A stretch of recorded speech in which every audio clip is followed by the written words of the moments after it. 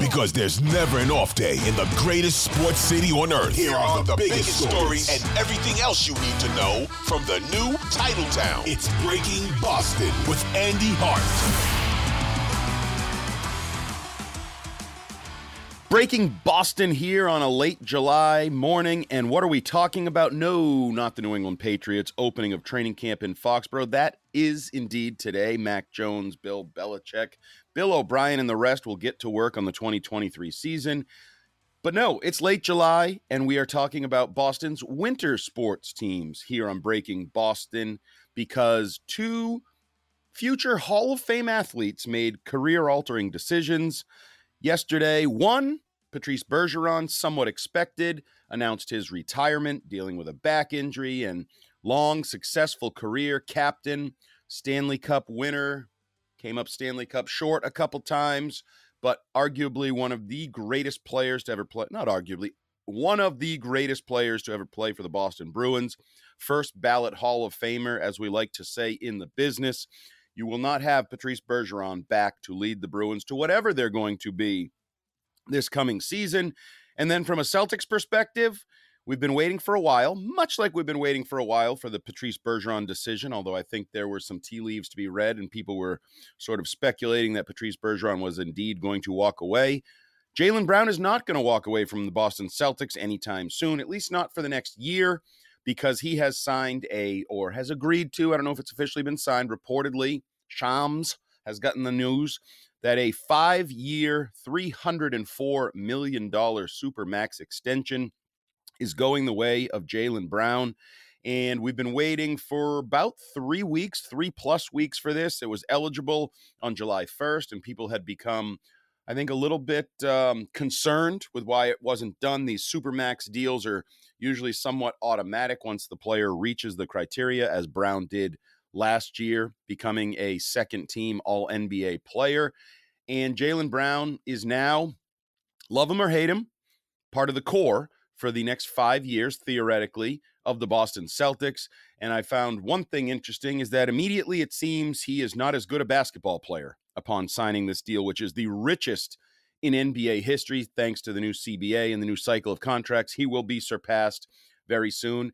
Yes, it's true. He's now making or will be making, starting next year in this 5-year deal, north of $50 million a year, and then end at $69 million a year in the 5th year of the deal.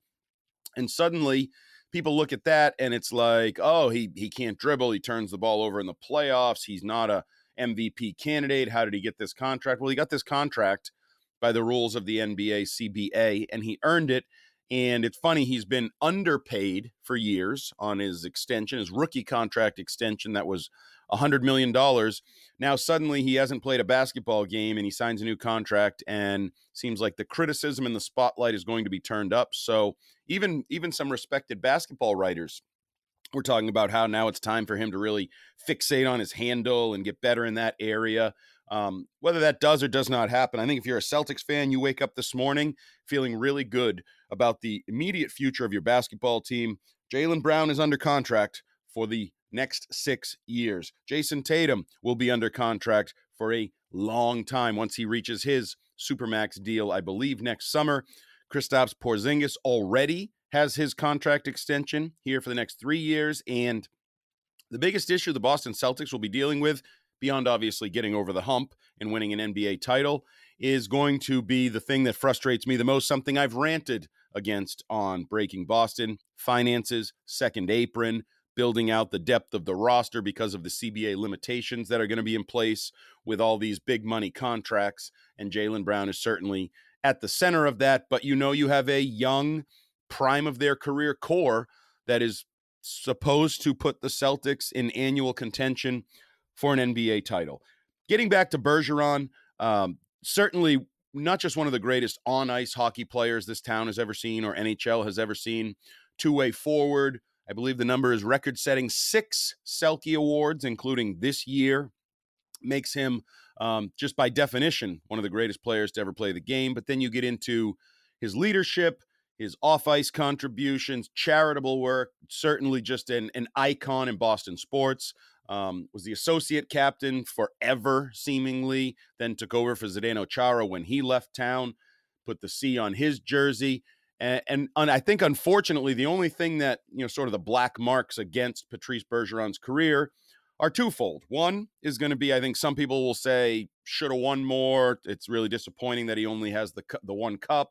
Everything that happened this year, even with the back injury and playing in the regular season and then missing the early part of the opening round disappointment series against the Florida Panthers.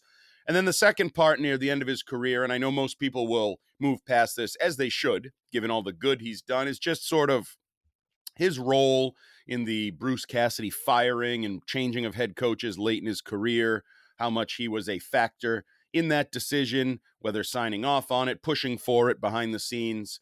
That's always been a little bit of a gray area over the last year plus. But there's no gray area in terms of his accomplishments on the ice. Certainly could score, facilitate, defend, win faceoffs, lead, do everything that you'd sort of want from a hockey player. And I know he credits Claude Julien to some degree of helping him elevate his defensive game, take it to the next level and really care about the details defensively. And that's not always easy for a hockey player. It's not always easy for an athlete in any sport where scoring is highlighted and offensive play is highlighted. So I want to bring in Cooper Leonard, our producer here, just to ask him as a younger how you doing? voice. I'm the old guy. What's up, Coop? I'm the old guy, the dad bod, dad joke, dad guy. And we love you for that. We need you. Patrice Bergeron, how does he resonate for a younger generation of Boston sports fan, Boston Bruins fan? Well, in the group chats of millennials that I'm friends with, the first response was, a couple expletives like, what the F, holy S, yep. What's going on here? And the second response, which I think I was quick to throw out there, I was like, hey, there goes our childhood. I mean, I was born in 97. I was able to have cognitive thoughts around Tom Brady, David Ortiz, Paul Pierce. I mean, didn't do as much as those first two. And Patrice Bergeron. Like, he is the Mount Rushmore of my childhood of Boston sports. And to say that went on, I mean, 20 years, he was drafted 2003, only played 19 seasons. But 2 decades of just being a staple in Boston and being that guy where when he was drafted, it was like, all right, this is the next man up. This is someone that we have to look forward to, some scrawny kid out of Quebec. And he ended up 20 years down the road, giving Boston a whole lot of memories, giving guys like myself a reason to root for sports in this town. And that's kind of like the gravity of it. I know that there are a lot of blowhards that were on the radio yesterday saying he didn't do anything, he didn't accomplish a whole lot, that it's easy to punch your ticket into the playoffs, it's harder to go on a run. Well, he went on a run 3 times, ended up at the Cup 3 times, won it once, which is already incredible to do. I mean, some of those guys that were talking like that were rooting for Ray Bourque, and I'm sure we're carrying water for Ray Bourque when he was in another state, not even in another time zone, or not even in the same time zone, and winning a Stanley Cup. So it's kind of funny to hear stuff like that. And where the market goes, what generates money. But at the end of the day, you kind of have to give people their flowers. Like, I don't want to be 20 years down the road and you got, Bergeron at one of those alumni games, and you're kind of looking at him skating along like Cam Neely does now. Or not really Cam Neely, because he's got a bum knee. But, some of the other guys that you see at those alumni games, and it's kind of like, wow, that's cool to see him still out there, because he will be doing that. But you're going to start reflecting on the fact that he was a offensive player in a league that now just values offense. Like, what he has been able to do as a forward defensively, and like the Selkies show it, is just unbelievable, because you don't see that with skilled players in the league anymore. Pasternak, he's never going to be a defensive player. And maybe that's what has led to the downfall of this team. That's their identity is like bullying. Like that 2013 team, that 2011 team, they were bullies. Like Milan Lucic back in town because this team cannot bully. They got absolutely manhandled by Florida this year because they cannot bully. That's what you're losing with Patrice Bergeron. He was a soft-spoken guy. He wasn't going to be picking fights. But, man, he was going to beat you defensively every time, and he was going to get it to a guy that was going to score. And that's what the Bruins just lost, like, on the ice. Yeah, and it's funny you bring that up, because I don't know that people, like, everybody talks about the Tom Brady era and the 2 decades, because obviously the Super Bowls, the rings, they had ridiculous success that you could fall back on, that led to Boston to some degree becoming entitled town, and the expectations being unrealistically high for a long period of time, because that was reality. Even though it was unrealistic to expect it, it was factually accurate. Yeah, I mean, the reality you lived in high school, we joked about like the playoffs or the season doesn't start until the playoffs for a lot of sports around these towns. Like, it's all preseason for a majority of the year.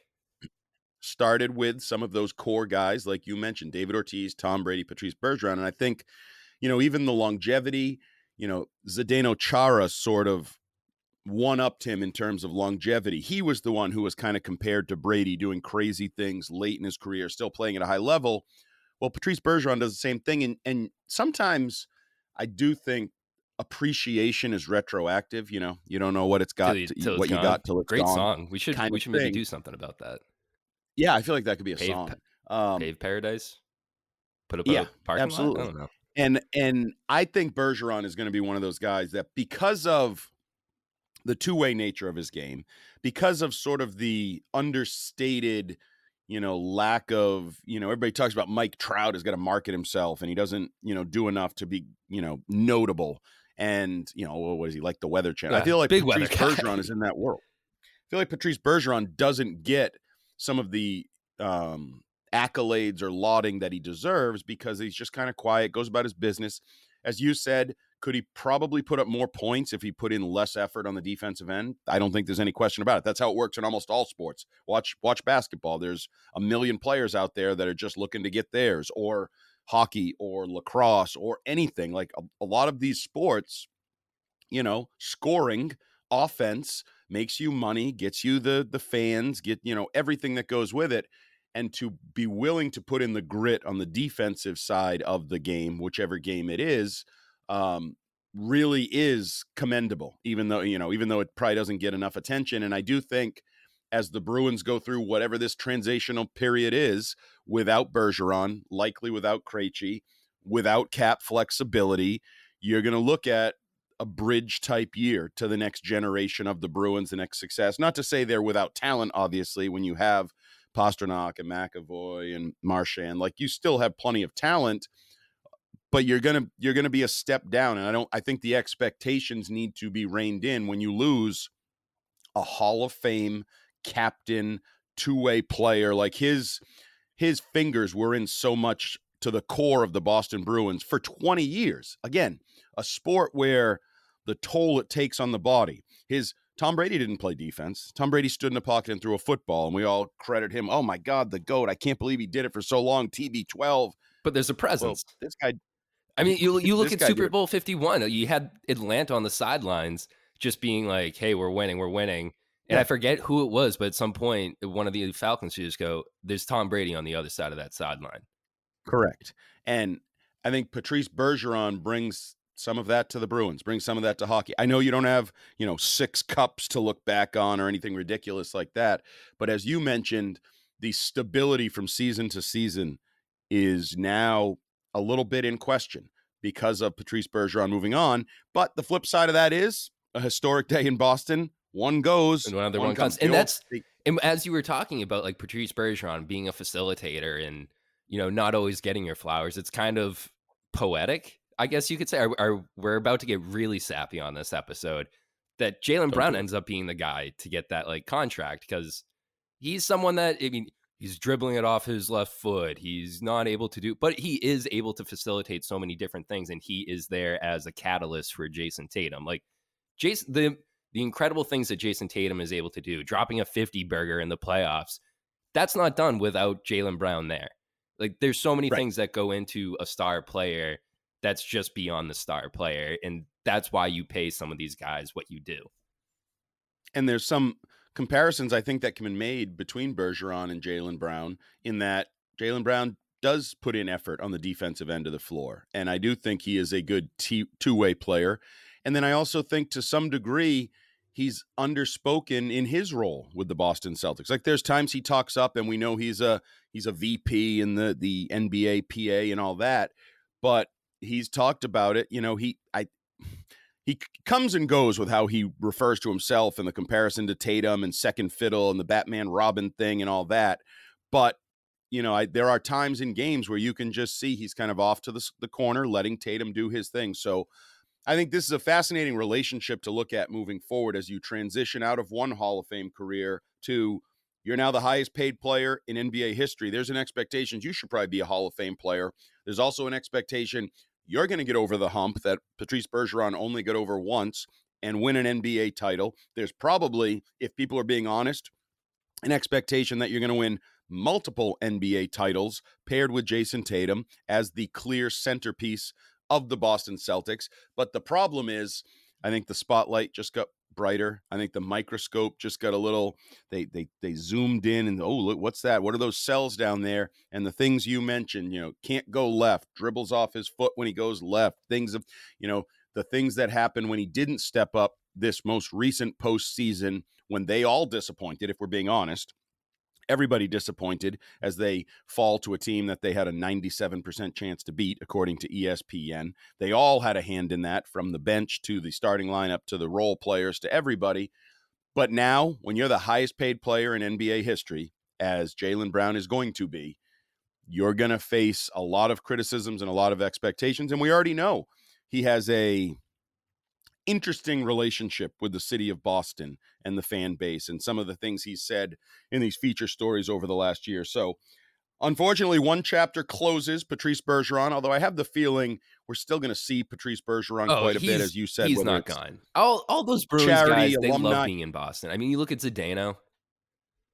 Wouldn't stun me if we also hear, because he played so well last year, hey, maybe you can get Patrice Bergeron to come back. Like, it wouldn't stun me if you hear those midseason Roger Clemens-like rumblings of, hey, who could help their depth right now? Jack Edwards doing that. Of all things that I could see, Patrice Bergeron's in the Absolutely. box. Absolutely. Or as Jim Ross are doing rest, by God, that's Patrice Bergeron's music, and he's coming out. I absolutely could smash. Put those in your back pocket for a future episode of Breaking Boston sometime next winter or early next spring, when the Bruins need a little something that we can at least do one podcast pondering where Patrice Bergeron is and whether he's healthy and in shape. But we will know where Jaylen Brown will be. We know he'll be with the Boston Celtics, and he has 304 million reasons to be happy. He got the trade kicker he's looking for. So if after the first year, when he's allowed to be traded, he ever does, it means cha and ching, more money for him. He did not get the fifth-year option, which is seen as a negotiated win for the Celtics. But from this perspective, Boston loses Patrice Bergeron, but they win by keeping Jaylen Brown. The Celtics will be the talk of the town. We're talking about them in July. We're certainly going to be talking about them in late fall, early winter, and next summer as they try for the NBA title. This has been Breaking Boston. It's the first day of training camp down in Foxborough. And oh, by the way, Kike Hernandez was traded. So you can rejoice or celebrate that however you want, or 2 minor league pitchers for him. I'll take it. 2 minor league pitchers for Kike Hernandez. Many errors leaving from his shortstop experience this season. As I said, it's Wednesday, July 26th. That is everything that's breaking in Boston. Each and every weekday morning, we're here to break down Boston sports, give you the big news, headlines, talking points for the day, so you can have a coffee, listen to us wherever you get your podcasts, and then go about your day in the sports world. Thanks for listening, and see ya.